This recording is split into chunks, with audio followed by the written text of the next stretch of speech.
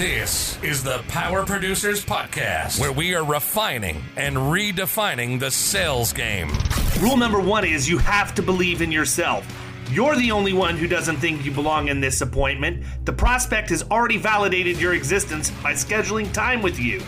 Get it through your head you belong here, go in there, crush it, and close the deal. A place where sales professionals can come to learn from other sales professionals and thought leaders that have mastered their craft. The difference between a good salesperson and a best-in-class salesperson is only 2 minutes. By spending an extra 2 minutes on what you might think is a mundane task in the sales game, you separate yourselves from the pack, you grow your book of business, you close more deals, and you retain your accounts. As well as their peers who are still striving for perfection to achieve their why. I have a wife and 4 kids. Failure is not an option. Real sales professionals, real stories, real results. It's no different than being a professional baseball player. You can't be a one-trick pony. You have to be a 5-tool player in order to succeed in this game. This is the Power Producers Podcast, production redefined. Are you ready to feel the power? Yo, everybody, it's David and Kyle here at Power Producers Podcast, where we're whatever we're doing, man, or we're refining and redefining the sales game, so to speak. And I'm going to tell you, we have an awesome guest with us today, Mr. Jason Kilgo, and I have beard envy. The beard game on me is nowhere near strong enough to be on this podcast between Jason and Kyle. And, I don't know what to tell you. I can't instantly grow a beard. I can't grow a beard if I didn't shave for 3 years. I would probably look like some sort of a rescue animal. But yeah, I'm anxious to get to it. Kyle was just explaining to us before we got on about his awkward holiday beard. So I'm gonna let him take it away. I think everybody needs to learn from this. Please learn from this. Yeah, my wife, she's pretty heavy in the social media. So, she's seen all sorts of videos and pictures of people with things in their beard come Christmas time. So she decided that it was the right move for me to grow my beard out last Christmas and get like all these ornaments and clip them in my beard. And there's pictures. Obviously nobody can see me right now and I don't have them in right now, but there's definitely some pictures up on Instagram, Facebook, whatever, with some Christmas ornaments hanging from. I didn't go all out with like the glitter like we were talking about, because that's just, first of all, how the hell do you get that out? I'd be sitting here in April still trying to get pieces of glitter out of my beard. It'd be a nightmare. So yeah, that's hide those pictures. They tried to do that to me. I don't know. It was like a thing this year, like around Christmas. I guess there's like a lot of guys with beards. But yeah, they're trying to get me to do that. And I was like, no, I'll pass. I'm good. You've got enough length on that. Mine's a little bit trimmed up right now. But it's something where you either go all in or you don't. It's not something you can do halfway. I am never lazy about anything, but if you want to grow a great beard, that's the number one thing it takes. It just takes being lazy about shaving. That and you got to have some product. What kind of product are you using in that? I was definitely, exactly where I'm going with this, because I am a big fan of Dr. Squatch. I'm just going to throw that. Yes. I'm just going to throw that out there. I laugh about it all the time, because anytime something pops into my news feed in Facebook that's a retargeting campaign, usually Jason Cass and Travis Etheridge, both who are business partners, both like that page already. So I know that it's got to be good stuff. But Dr. Squatch has the beard oils and all of that stuff too. So it's funny because they really do have good soap, man. It's not cheap, but if you want to get done at the gym and come back and take a shower and have it smell like you just dumped steaming hot Christmas tree water on you, then that's exactly what it is. It is so refreshing, man, to have that pine tar soap. But it's crazy because I bought a pack from them when they were running one of their deals. So I get like 10 bars of soap at a time. And it came with this cologne. And I am not kidding you. This is like Squatch musk. It's like essential oil pine sap reduction. And I'm thinking to myself, who wears this? Tommy Boy? Does this replace the Pine Tree air freshener? I'm not putting this on. So in addition to being sponsored by HubSpot, I think we should be sponsored by Dr. Squatch, man. We could get plugs in here all day. Oh yeah. So talk about the product. You got to talk about the product. Well, I use a product called Conman, and I think it's a Gibson product. So Gibson does a lot of, beard stuff. And what's funny is I'll go in to get a haircut and, just get it trimmed up, get it faded up, just get the beard trimmed, looking nice and neat. And the haircut itself is only like, I don't know, $17, maybe $20. I usually tip her pretty good, but I'll end up walking out with like $100 tab because all the product costs, so much money that, they're making money every time I go in there. So I use stuff called Conman. It's more like a conditioner. So it doesn't give you that itchy feeling and it smells good. So, typically my wife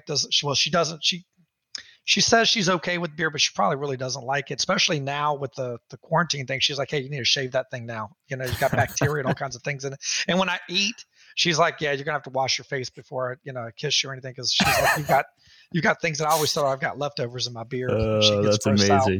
But that stuff's awesome. It's like a conditioner. It cleans it. And then it also smells good. So good stuff. So I was talking, the football. The football. So you guys are Tampa Bay Bucks fans. I am. Dave's like a pseudo fan. I don't even know if he's a fan. He didn't even know that we changed our jerseys or what the difference was. So I can't really speak to his level of fanhood. Listen, I'm a real Buccaneers fan in that I will only subscribe to, and as I go to Bucks games, wear Creamsicle branded products. Okay. I've got the Mike Allstott throwback Creamsicle jersey. That's one of my go-tos that he's actually autographed right there in the 0 of the 4-0. I've got the throwback. That guy was such a stud, man. I've been watching some of his highlights lately. I feel like he went to college in Virginia. He went to Purdue. He went to Purdue. Oh, okay. He was a Boilermaker, but he may be from Virginia. Yeah, something's going on about Virginia. I don't know. I could be wrong, but I remember something about Virginia because he was an awesome player. Maybe he played there one time and carried 6 guys on his back into the end zone when he scored a touchdown. Seems to be one of his go-to moves. Oh yeah. Well, anyways, what I was going to say is fantasy football wise, somehow I always end up with Jameson. Okay. Jameis Winston. Yeah. Jameis Winston. And what's funny is, as bad as he is, I don't he racks up fantasy points because the dude throws for like 400 yards. With him. Right. But he also has 5 interceptions, and that's the when you're a Bucs fan, that's what kills you because he shows glimpses of these, games where he can just go and throw for 450 yards and 5 touchdowns, but then he's got 3 picks and 2 fumbles, and it's like, he hadn't really progressed.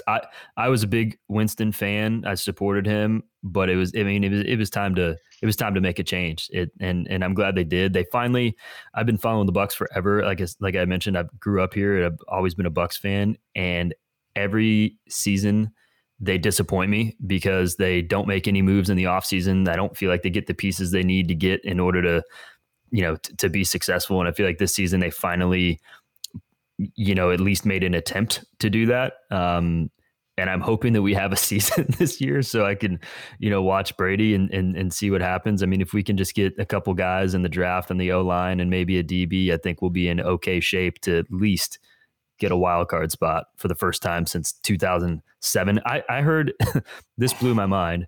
I heard that the last quarterback to make the playoffs for the Bucs, you know who it was, Dave? There's no way you'll get this. The last quarterback to make the playoffs for the Bucs. Mm-hmm. I'm trying to remember if we had drafted. Testaverde? I'm trying to think. No, we played the Giants in the wild card game. Yes, that's exactly right. I don't remember if it was Josh Freeman that was the quarterback. That was my guess. Or it could have been the other Josh, right? There was another. There's Josh McCown, but no, it was Jeff not Garcia. Him. That's right. Yeah, I forgot Garcia was here. Wow. I remember that now. I know. Crazy, but interesting. Anyway, yeah, it's going to be an easy transition. It's going to be an interesting transition because the only drawback I see to all this is when you get a quarterback at that age. I mean, let's take Peyton Manning when he went over to the Broncos. He couldn't throw the long ball, and that hurt him. And they're saying that Brady's going to be okay, but Peyton had shoulder surgery too, though. So I agree with you. And neck surgery. Yeah, because you're looking at Peyton couldn't even throw the ball across the field, let alone the long ball. He couldn't throw from one sideline to the other barely. We'll see, man. If the O-line can protect him, I think he'll be fine. That's what I'm concerned about. And in New England, he had a decent O-line where he wasn't like, he gets the ball out quick. Like he doesn't get hit. He doesn't get sacked, but his O-line also protected him a little bit. And I'm not sold on our O-line. That's why I think we need to draft at least one guy. I'm sold on our receivers. Y'all's receiver crew is good. Studs from tight end to receiver. I mean, Godwin, Evans, it's like the Houston Oilers, Brayton, Howard are all studs. Yeah, right. How sweet was Warren Moon's spiral when he threw the ball? By the way, just to get random for a second, that guy had a beautiful ball. Dude, my favorite football game of all time, and I'm not a gamer, is Super Tecmo Bowl. Dude, I always the Oilers, man, because those four receivers were just awesome. So Super Tecmo Bowl was literally my sophomore year of college. I majored in that particular subject. There were so many times that I should have been in class and I was in the middle of another season. We would blow through like a season a day in our suite, just 24/7 playing Super Tecmo Bowl. I actually liked the Bills during that one too, because you had Thurman Thomas, you had Andre Reed, James Lofton, Bruce Smith. Yeah, Bruce Smith with the little duck back around dive sack every time. You know, he was brutal. And the Chiefs were really good in that one too, because they had Okoye and Barry Word. Yeah, but everybody always try to get the Raiders because of Bo Jackson. I mean, you couldn't catch him. I mean, if he got around the edge and knew how to go up and down, so you missed the dive tackle. It was money all day. I think it was him and one other one, right? It was him as a runner. Thurman Thomas was one. Bo Jackson was one, and I think there was one more. Maybe there was another one, and I'm trying to remember who it was. I want to say Emmitt Smith, but it wasn't Emmitt Smith, was it? It may have been Emmitt. But if those hit either one of those guys hit the edge on that game, and you knew how to go up and down, touchdown all day. Like you just weren't that. And then for receivers, Jerry Rice, all you do is throw it up. Remember, you go back across the middle, man. Go back the opposite direction to throw the long ball. And then he'd always jump up and catch it in the end zone. Yeah, my favorite move was that top route where it was the V cut down and then into a fly. And I would look off that receiver, and then at the last second, when they pulled the defense away, pop it up and hit him for like 60 yards in the end zone every time. Good time. James Lofton with the Bills was money on that route all the time. Yep, those good times, good memories. I that was, if I saw the game now, it'd probably hurt my eyes, but. That was the game for a long time for me. And then just never been a gamer. I would always get beat and tell my brother's very good at games, great hand-eye coordination. And I would always get mad at him because I was always bigger. We're only 16 months apart to the day. But he was always really good at the games. And I'd be like, all right, forget this game. The computer's cheating. Let's go outside and play for real. That's kind of like, that was my thing. I was like, all right, you want to do this? All right, now let's go play for real. Look, man, I grew up in an era with Atari joysticks and a button. One joystick, one button. I don't have enough hands and feet to control these controllers that they have now. I don't even know where to start with that stuff. Dude, it's funny. So when I was a kid, like Nintendo 64 came out. So I'm definitely, way behind the whole Tecmo Bowl thing. But my dad, the big cat, would come out and wanted to get down on the Mario Kart because that's like the only thing that he felt like he could do. The guy sucked. I mean, he's still terrible at it, and like it's great because he would play Atari and all that kind of stuff back in the day, but he couldn't hang, man. Mario Kart is a good game too. Solid. My wife still plays it on the TV behind me here. She sits up here and yells and curses at the TV. It's awesome. What's funny is I got the headsets I got on right now because for a couple of friends of mine one guy moved down to Florida and try to get your referral here off this podcast. So that's a good move on your part. But we got it to stay in touch online. So we got some of these online games where we could all get online together. And we've played once.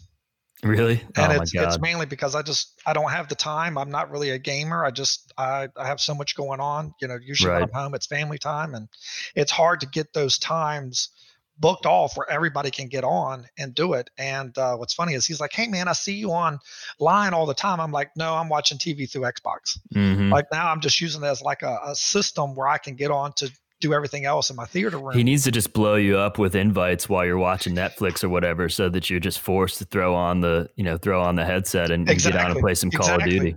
Yeah, my wife thought, hey, this will be good. We'll get you this Xbox, and you said you wanted one to go live, and yeah, it's been almost 2 years now. I've played once. You may be the only person I've ever talked to whose wife actually encouraged them to get a gaming system. Yeah, she was against it for a long time, but I think when the friends moved away, she wanted us to be able to stay in touch. But I mean, a phone call works just as well. Yeah, I'm thinking what may be, like, if that happened in my house, there's a 100% chance there's an ulterior motive there. So I don't know if it involves Louis Vuitton or Tory Burch or any of the other usual suspects, but there is going to be a nondescript package showing up at my door within days of an Xbox. I will say I'm a decent romantic. So I treat my wife right. But if there was a hidden message on that, I completely missed it. So now you got me thinking, okay, what should I do? So yeah, but my son is 3. So I think, because, I have a son now, I think that was part of the reason why she was like, hey, we'll get this Xbox. But we did try to play, he's a big superhero person. There's some kind of superhero game that's kind of like Mortal Kombat, where they each, you can fight a bunch of superheroes. And he did like it, but he was just hitting buttons. He doesn't, right. Still a little young. Yeah, exactly. So I think he liked how it looked, and he liked to see the superheroes come on there, but still too young. And so that kind of died out. And now it's just, it's just sitting there collecting dust.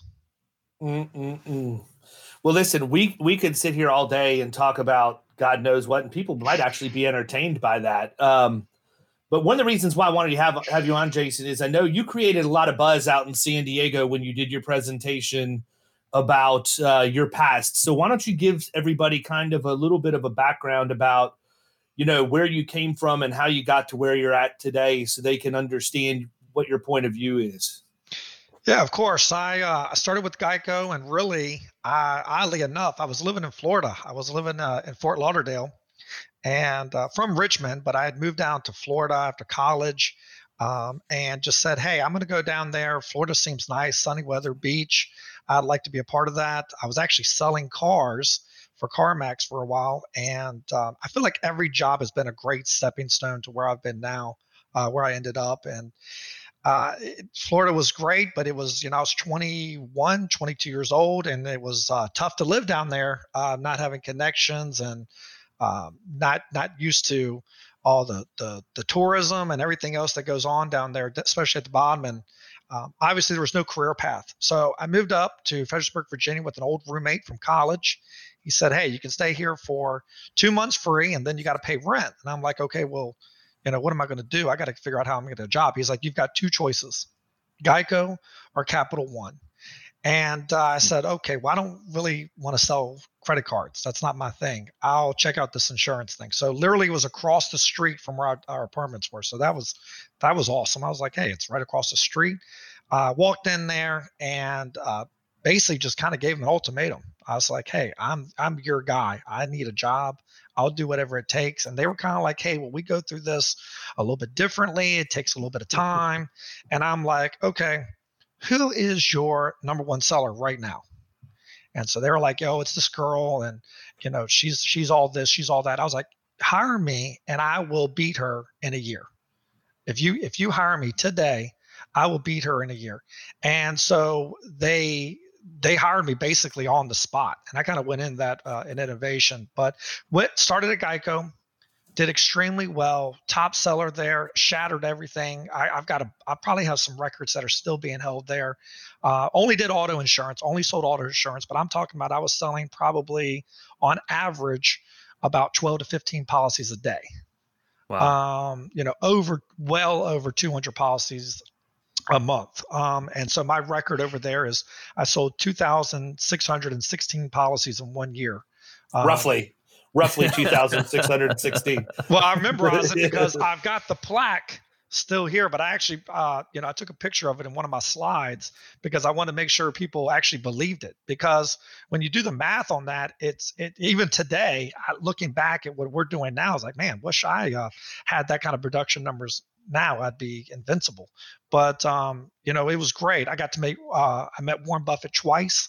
So that was cool. What was that like? Like, I mean, I saw that on your LinkedIn that you had, had dinner with him or met with him. Like, tell us about that. That seems pretty.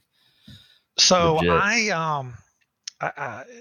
One of my flaws is I'm not a big, I don't get along with a lot of old people. So I just don't feel like I have a lot in common. And it's hard. I think that, they're obviously old people are the worst, slower and everything. So yeah, maybe it is a patience thing. I don't know, but I just, it's a tough time for me. But the memories I have of Warren Buffett are this: we're waiting outside the restaurant to get in because he has a whole section booked off. I mean, it's Warren Buffett. I mean, he's not just going to eat out in the tables with everyone else. We had our own room at the back of this. Like, it was a interesting venue. It was a nice restaurant, but they had a pool hall in the restaurant in Omaha, Nebraska.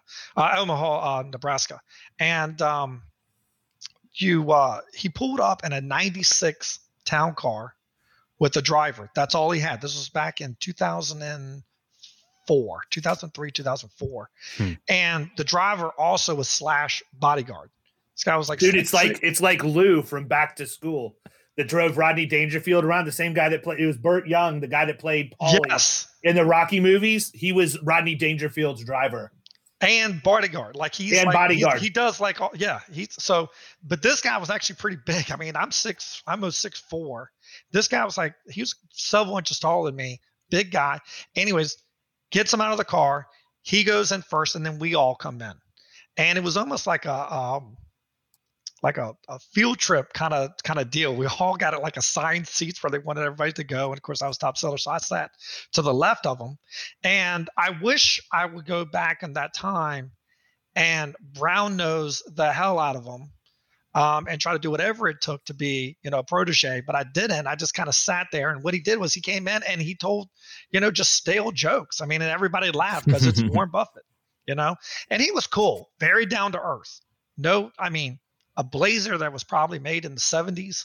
The guy is just salt of the earth. I mean, he is just, talking to a normal grandpa, but he just kind of sat, talked to us for a little bit. And I mean, he was probably there for 20 minutes and just rolled out. And then we got to eat. He didn't even eat with us. So interesting. It was just kind of a he came, he met everyone. Well, here's the thing: it was money making for him because he's majority owner of Geico. So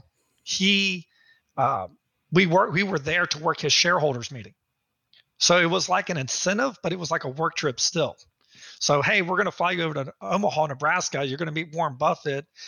It's going to be awesome. We're going to cater everything for you. Oh, but by the way, you're working the whole weekend, selling to all my shareholders, Geico auto policy. So, you'd wake up at 8 o'clock in the morning, from 8 until roughly 5, 6 o'clock in the evening. You've got a laptop set up, and as shareholders are going around to his meeting, his annual meeting, you're trying to sell them auto insurance, which is what he owns as well. So it was actually, I hate to say this, but I turned it down the third time. I actually got invited to go a third time, and I turned it down, and no one's ever done that before. And I just, dude, you gotta let Buffett know sometimes. Yeah. You just gotta say, look, your dinner out of here, bro. Look, Buffett, I don't deal well with old people to begin with. Shame on me if you get me twice, but this third time, there will be no trifecta. Yeah, third time was not a charm. I just felt like I had more important things to do. I had to make commission. I had other things on my mind, but I am sure Warren's sleeping just fine. I will tell you one thing I did learn about that event, though. You cannot judge a book by its cover. I mean, there were some kids there. I mean, my age, that were millionaires. And I was like, wow. I was like, I'm trying to find out and learn about them, using the same sales techniques I teach my staff and what I showed at Innovation, I was doing to them. I'm like, hey, tell me about you. Let me find out everything I can. And yeah, man, it was interesting. All cloths of life were at that shareholder meeting, and I really found out quickly that you cannot judge a book by its cover. And the beautiful thing is, and one of the reasons why I chose insurance is I was like, look, if I'm going to sell something, I want to sell something that's a need. I don't want to sell a want. I'm tired of selling cars. Cars is a want. I mean, obviously it's a need. You need a car to get to work. You need to do things, but there's so much competition, so much wants. With insurance, it's a need. You got to have auto insurance. So let's start with that. You buy a home, you got to have homeowners insurance. Everyone needs life insurance. I want to sell needs. So that's one of the things that kind of drew me in, but it was a good career. I mean, I got to say, I enjoyed Geico. Just fast forward, we can dive more into that in detail. But what Geico did was they came out with a thing my last year there where it was called an A-call. So what they did is, hey, whether you sell the call or not, we want to make sure this client is, this lead is delighted, that we want to make sure they were thrilled with Geico, with everything we've got to say, that they were trying to get their retention fixed. Well, the problem I had was the team, they called the A-call team, that decided whether your call was an A-call or not, were the bottom sellers. So I would sell a call and they would say, hey, you're not going to earn commission on this call because even though you sold it, we didn't think you delighted the client enough. What? Yeah. So that's an awesome idea that I will implement immediately. Kyle, I fully expect you to delight every client, and I will have a delight index that we will be rolling out next week. I cannot wait for that. Well, so you can imagine my personality being a young, early 20-something-year-old with a big ego and a lot of ambition. I pretty much let them have it, and I left the meeting with nothing solved and very upset. So then what I started doing is I started getting on the phone and saying at the end of the call, did I delight you?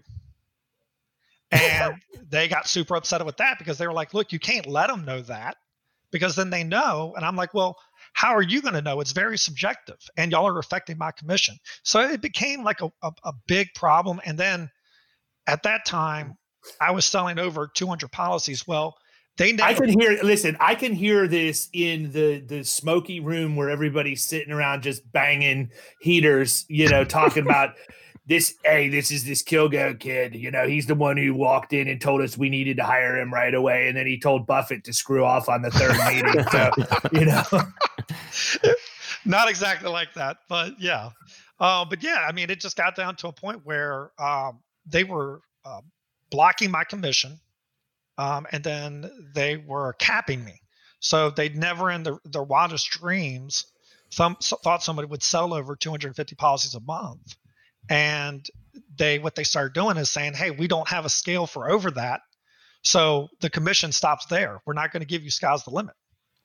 So I was like, okay, maybe it's time to go somewhere else. So I had a friend of mine that was in mortgages, and he actually was my trainer at Geico my first year, and then he left to do mortgage. So I reached out to him. I said, hey man, how's this mortgage thing? He said, look, it's good. I had a good friend from California that was also with Geico. He said, you're an idiot if you don't go over to mortgages. You'll kill it.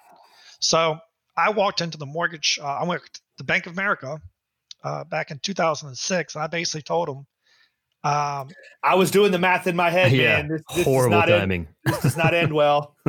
Yeah, so I did it. I listened to your last podcast with Lovell, and I actually just friended him because we have a lot in common. There's a lot to talk about, but the difference is he stuck with it, and I said I'm out. And I think primarily because he chose a better company than I did. Bank of America just still today it's tough to do business with mortgage-wise. It's tough to do business with them, period. I quit banking with them because they took all of the humans out of our branch. Like, right. I don't feel, I felt like I was in Total Recall or something when I walked into the branch and I'm dealing with virtual tellers and everything else. I'm out. Sorry. Yeah, I mean, it's definitely. So did mortgages for a little bit. I just basically said the same thing. I was like, look, you need to hire me. And he's like, well, you don't have any experience. I was like, look, I'm the real deal. I will make it work. And I just beat the streets. I out hustled everybody. I gained a huge real estate agent market share. I was slaying about 10, 15 loans a month, did really well. But then market dropped 2008, 2009. Bank of America disbanded my team. I had some juniors that were under me. They took away my assistant. They took away my processor, and they wouldn't give me refi business from the branches. So I was like, well, I either go to Wells Fargo, SunTrust, or I do something different. I was like, hey, I was good at insurance.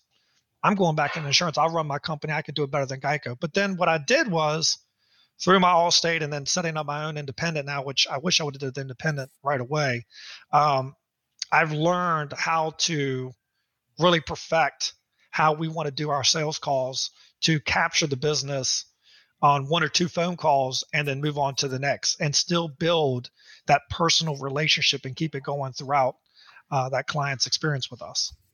So the question becomes, do you ask everyone if they're delighted at the end of a call? I do not. I stay away from that. We have nothing of the sort. We do a lot of role play. We do a lot of meetings. I'm always in communication with my sales staff to kind of know what's going on. We do a lot of, we get a lot of Google reviews and really trying to get feedback from our clients. I just filled out, a survey or something I'm trying to do to kind of, just send out to the books to kind of gauge the temperature. But we do really well. I mean, a lot of our business is client referral. So I don't even have to ask, are you delighted? I know, I've got my hand on the button. That's good. I mean, you made the comment you wish you would have done it first. I'd probably argue with you. You needed the Geico, not even for the insurance experience, but the fact that you needed to get irritated with Geico so that you were that much more driven to be successful when you did your own thing. Yeah, everything's been a great stepping stone. I could not be micromanaged like they're doing. I mean, they would time you on your bathroom breaks. Dude. It's funny. I had a guy did that to me. I was in the grocery industry, and it was before I'd gotten promoted. I was actually just a stocker, still under the impression I'd be the next Kurt Warner that would rehabilitate and go into professional sports after stocking groceries for a living.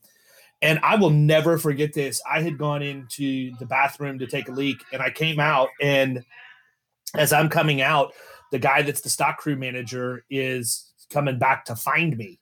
He's like, you don't go to the bathroom unless I say you go to the bathroom. I'm thinking, dude, I'm a grown freaking adult. Are you kidding me?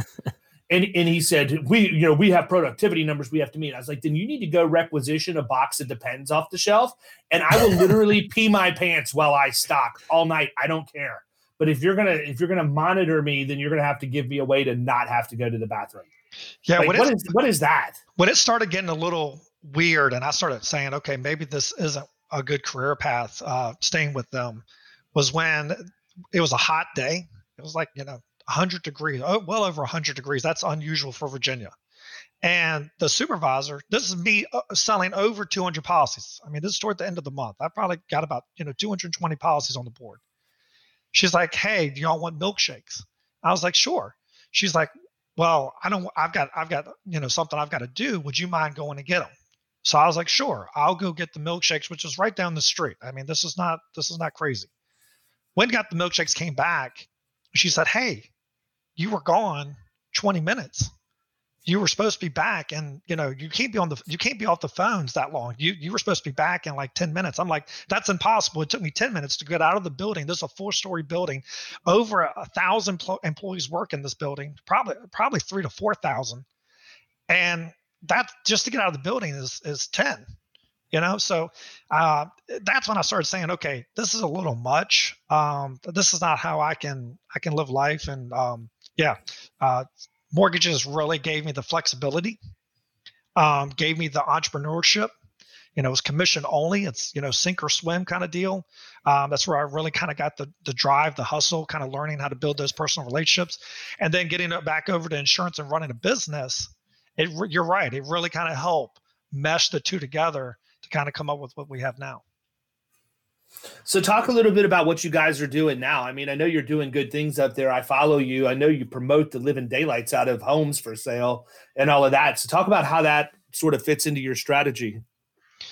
Yeah, so we focus on loan officers and real estate agents, anything with a property transaction for insurance. We want our name to be mentioned. So I just had a huge meeting with my team yesterday, and we're all about massive action. I think, one of the the problems with a lot of these groups and pages and things that agents that they want to know, hey, what can I do this or what can I do that? And it's always something new that's kind of making them go, okay, I need to do this or I need to do that. And you got to have more than one approach. And I'm just like, hey, you know what? I'm going deep dive. We're really good at working with mortgage loan officers. I've got experience in that. I know what they're thinking. I know how their daily activities go. We can help as insurance eliminate some of those problems and solve these solutions, help the client save more money, which is going to make them look like a hero. We just need to take massive action and reach out to them. So I have a goal of trying to get a consistent, 200 referral partners that are giving us, referrals daily. Getting those referrals coming in monthly.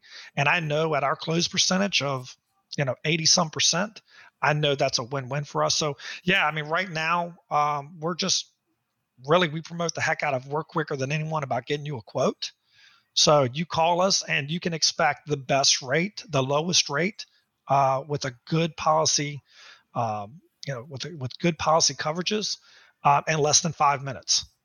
We're going to be able to get that over to you before anybody else. So we get you satisfied, and then we're going to take care of your client better than anybody else. And then on the back end, we're doing more stuff with that client to try to get referrals and do things to give back to you.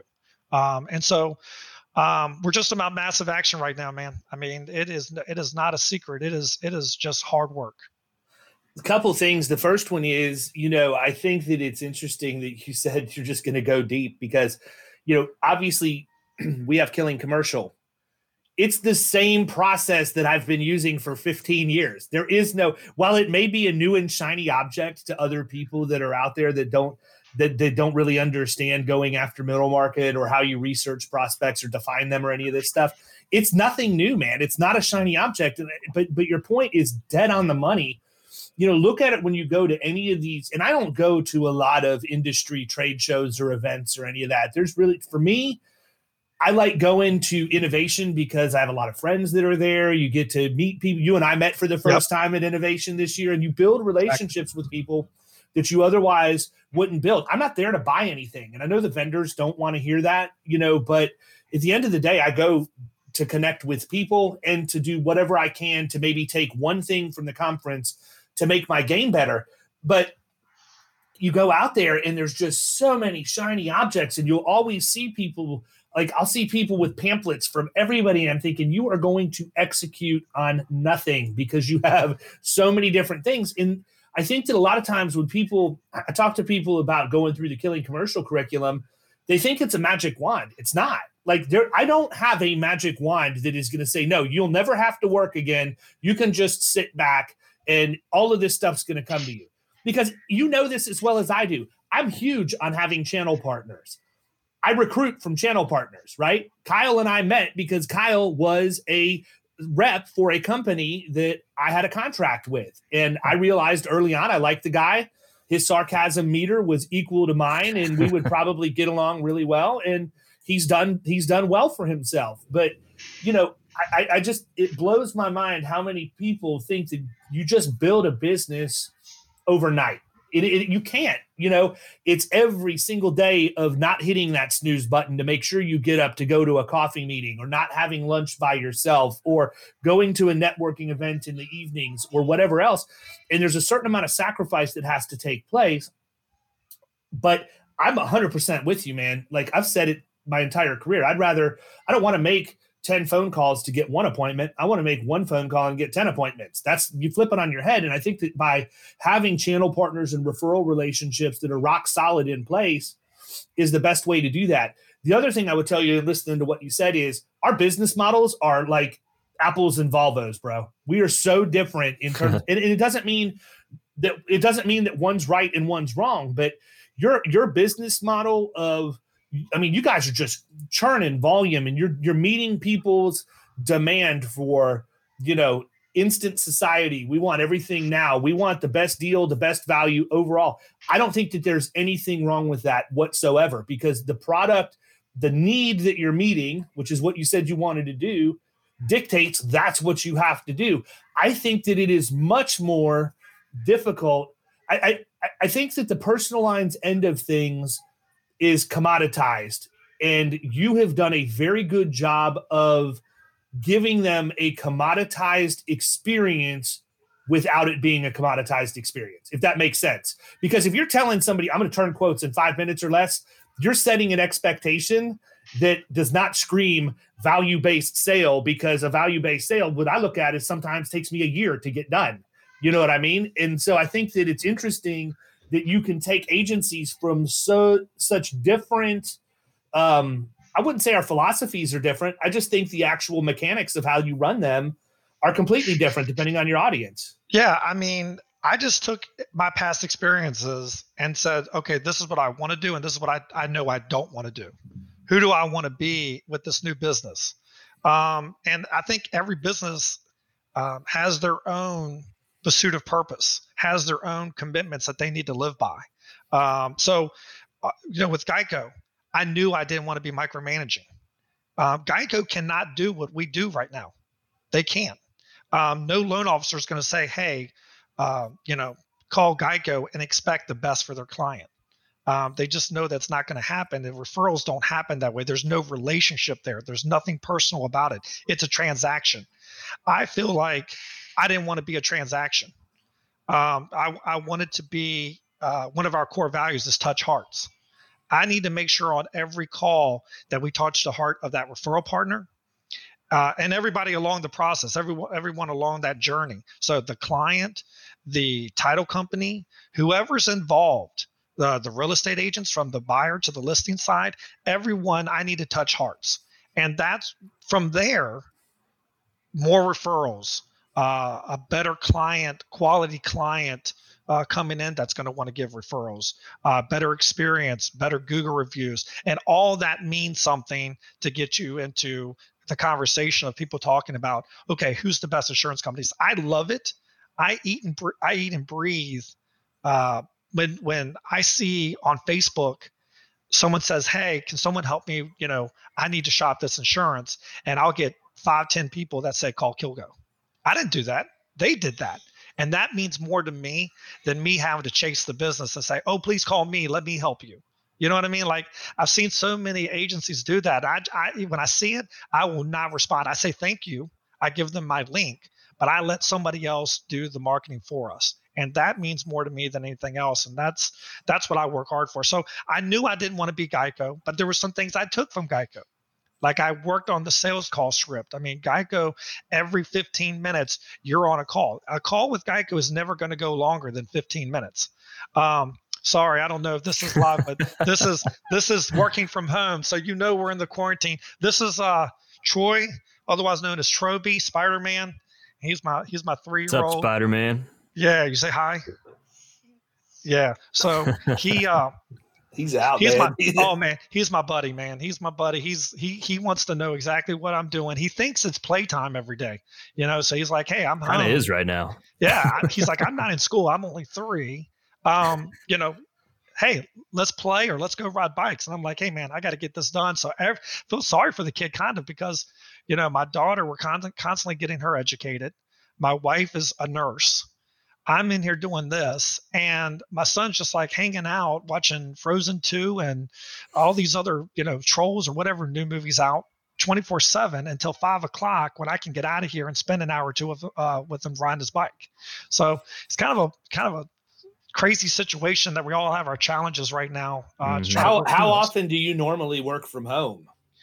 So we're already remote before all this even happened. Oh, really? So this is normal for you? This is normal, business as usual, except for we usually have daycare, and we pulled them out of daycare when all this happened because we just we wanted to be safe, and we were like, hey, why spend the money for daycare if we're both going to be home 24/7? Because I am on the streets 24/7 with a laptop talking and meeting with loan officers. So real estate agents, loan officers, I mean, I probably have 5 meetings a day.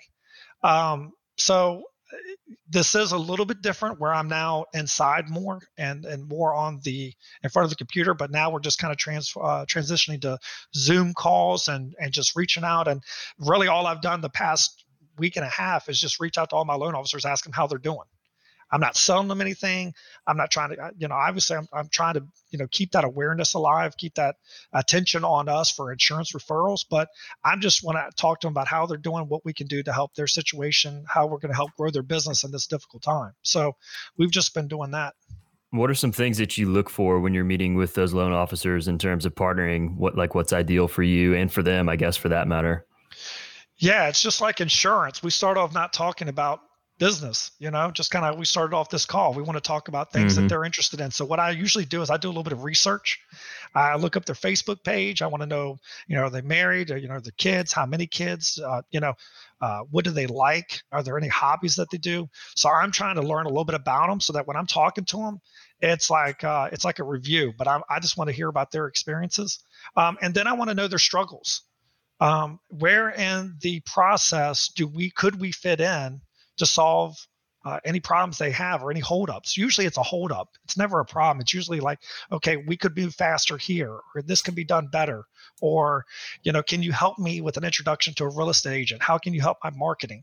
So we go in, my conversations, even if it's coffee, typically last longer than an hour with these loan officers. We're sitting back and we're having fun and we're having a good communication, and I'm learning about them, but also trying to formulate a game plan for them where I can help them get to get more deals, get better business model, get, whatever it takes to try to keep us on the same page where I know I can be an asset. Dave tuned out. He's heard this all before. No, I agree with you, man. I thought we lost him. No, not at all. No, I'm here. I'm listening to everything Jason says. You can learn a lot from this guy. Anybody that basically tells Buffett to pound sand, that's a guy that I need to surround myself. Maybe I should have said it like that. I can't, really, I think it was because during that time, that's when they transitioned to the ACall. That's when they capped my pay. That's when so all these things started happening. And I decided, look, why am I going to go away for, 3 days, take a weekend of my time where I know I'm just going to work. Right. And I could make more money where I'm at because, the last two of these shareholder meetings I went to, these guys are millionaires that you're talking to. They're getting, I can't remember what it is, stock A, stock B, or whatever it is. I think stock A now is like something like 50,000 a share or whatever it is. It's crazy. And even stock B at that time, this was 15 years ago, 20 years ago, stock B was 2,500 at that time. So, these are people that are wealthy, and it was hard to sell them auto insurance. Like I would say, I'd be like, hey, look, I'm saving you $100 here, $500 there. And they still wouldn't commit to it. And you only have that day. You're not going to follow up with them. It's not going to happen. So I knew I could sell more policies at home than I could with them, at that meeting. So I think it was a bunch of things involved. It wasn't like, okay, I'm just not going to go meet Warren Buffett. It was a lot of things that Geico was doing in their model that I didn't exactly agree with. And I think that's what, that was the final say. I was like, okay, well, I'm just going to go do something else. I think ultimately that's no different than why I left the grocery industry. I was killing it, man. I had our base salary wasn't that good, but we got sales incentive with another kicker of if you exceeded your budget in sales, same thing with the profit side.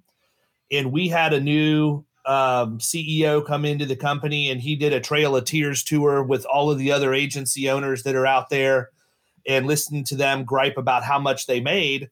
Basically, it was all the people that weren't producing, right? So they made the decision they were going to crush the bonus structure the way that it was, raise everybody's base salary about $30,000 to $35,000 a year, and then take away the bonus structure as we knew it. Well, guess what? Like almost $100,000 a year of my income was bonus. You basically just told me to take a $70-some thousand a year pay cut to come to work. Like, I don't get it. And I'll never forget it. I called my district manager and I asked him, I was like, listen, man, I said, I trust you. You've always been good to me. If you tell me that this is going to be okay, I'm not going to think negatively of it. But my question is, why should I come to work for half price? Why should I come to work for half of what I used to make tomorrow and continue to get you exceptional results? And he said, David, this is the beginning of the end, man. Get out while the getting's good. You have to go find something else. He said, because I don't see this getting any better, over time. If I'm in your shoes at that age, what Geico's telling me is, it's okay. We just want you to sell less. I mean, that's it. There's no reward for you to sell more because there's no incentive. I mean, that just absolutely blows my mind that actually came out of somebody's mouth. Well, like I said, I had a big ego then. And what I told him was, I was like, hey, look, so the last week of the month, I'm just going to take off because that week I'm working for free. Yeah, why not? And they didn't like that. They wanted me to work and get a small base just to finish out the month. And I'm just like, look, I should just have off because I've already hit the quota. Listen, you keep your base, you keep your shakes, and you tell Buffett number 3 ain't happening. Well, I think, and what everything we just talked about there and what you just said, I think is huge for a lot of agencies out there. Culture of the agency is big. And, speaking of this whole quarantine mess and what's going on, we went remote long before this even was even thought to come about. No one suspected it, and so we had a situation where our lease it kept going up. I mean, and these people really just wanted us out. I mean, it wasn't just going up your average 3-4%. It was going up like hundreds of dollars. And I was like, okay, I just obviously they want us out. We can't stay here. Well, my top producer, who actually comes from the Ukrops Bakery, not even related to insurance, never thought it would work out like this. She has an autistic son and he has appointments in the afternoon. And I was like, okay, why don't we just have you work for remote? Why don't you just work from home? During the day, you can take him to the appointments. You can pick him up from school, do whatever you've got to do. And as long as you just get the work done, then everything's perfect. All I'm asking you to do is sell policies every day. So it worked out beautifully. And then we just kind of all went that way. And so my team's all remote. So when all this hit, we're already on Zoom. We're already working remote, business as usual. And it's a great thing because I think the number one thing for culture of what people want out of a job is they want freedom. And I was able to provide that, and we all still talk. We all still see each other on Zooms. We all still have one-on-ones. We all still do meetings. Nothing has changed. It all is still there. I do a lot of Loom videos. So everything is good. And, it's business as usual, but we didn't have the panic that a lot of these other agency owners were going through of having to be remote. We were already set up that way. And I think that's the way we're going to continue. I'm just going to pick different parts of the state, different parts of the city. And I'm just going to hire people and plug them in. And that way we can cover more territory. Yeah, I think that's smart, man. I mean, I agree with you wholeheartedly about people needing freedom.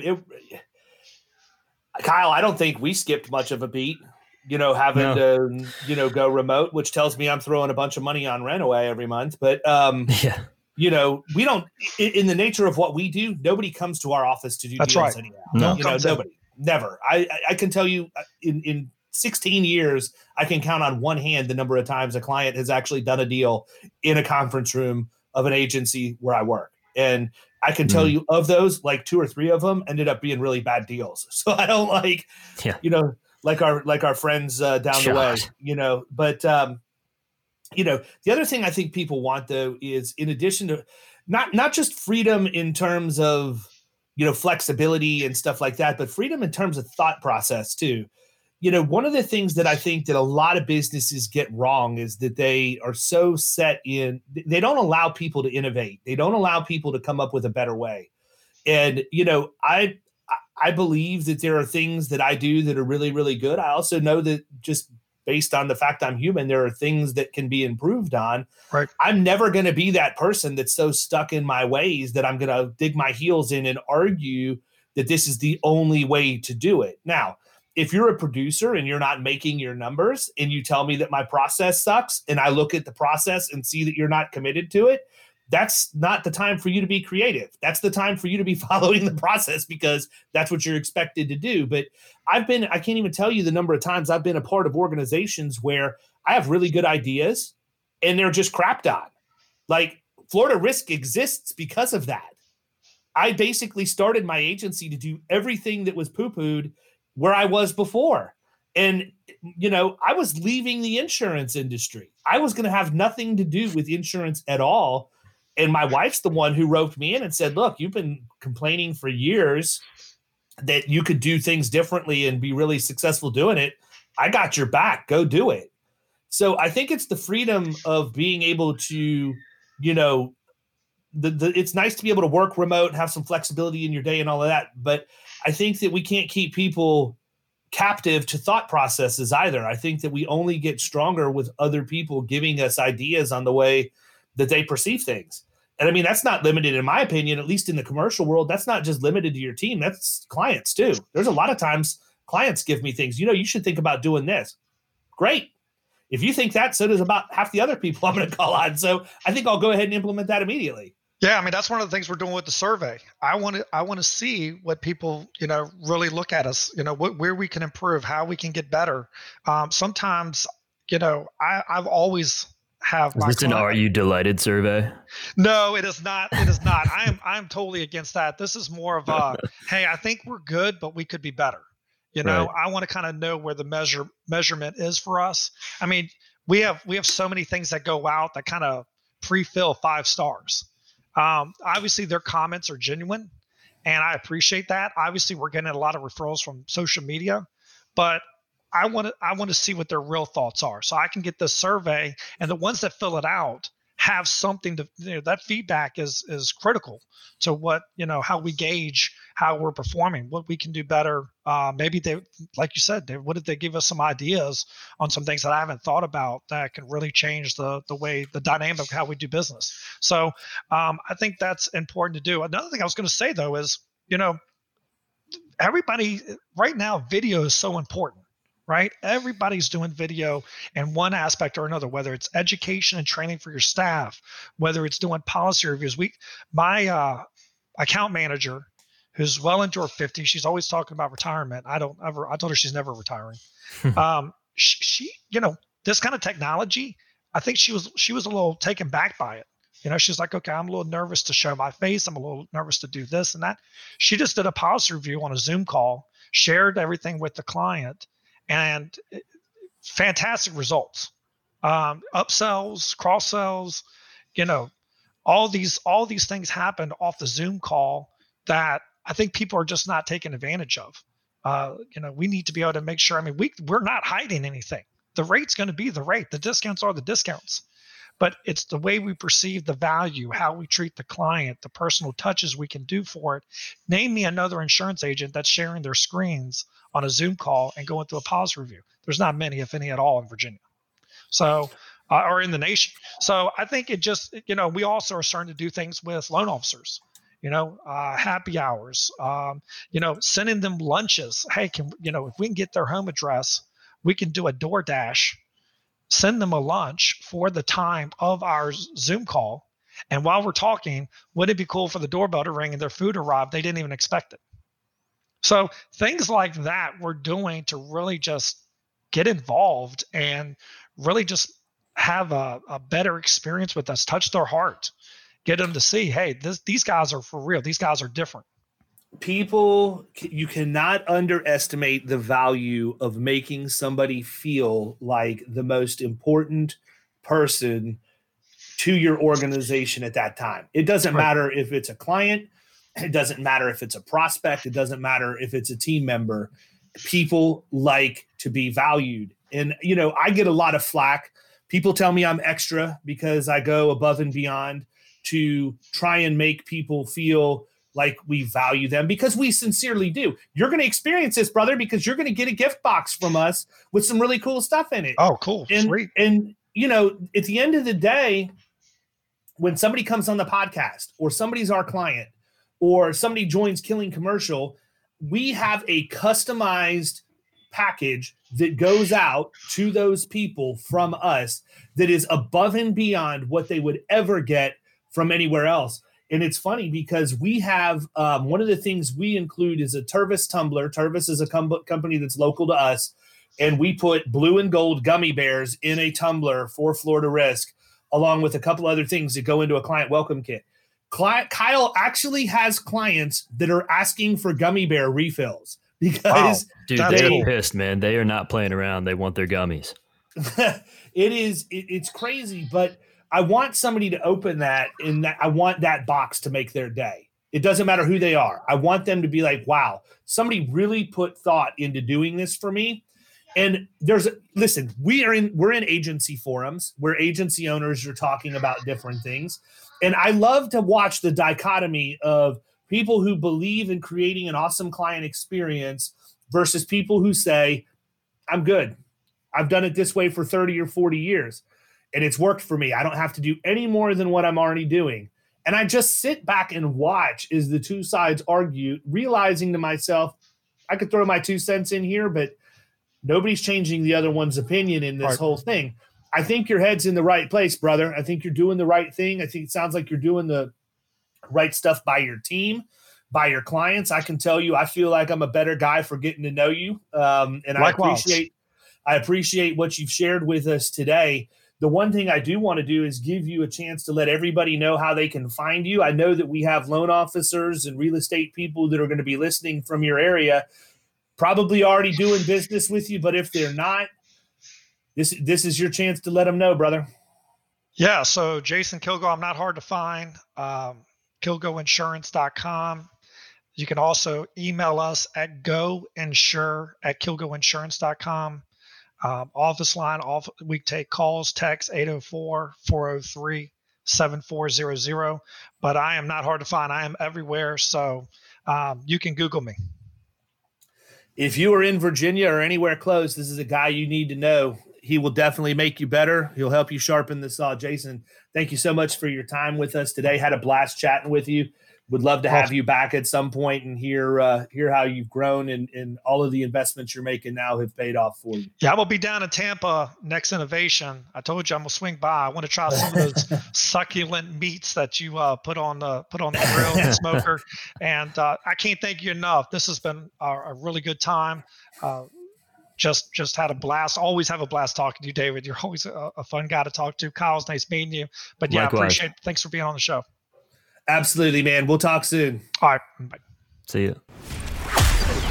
You've been listening to the Power Producers Podcast. You can follow Killing Commercial Insurance on Facebook and YouTube. And if you want to take your game to the next level, check out our book, The Extra 2 Minutes, and our website, killingcommercial.com.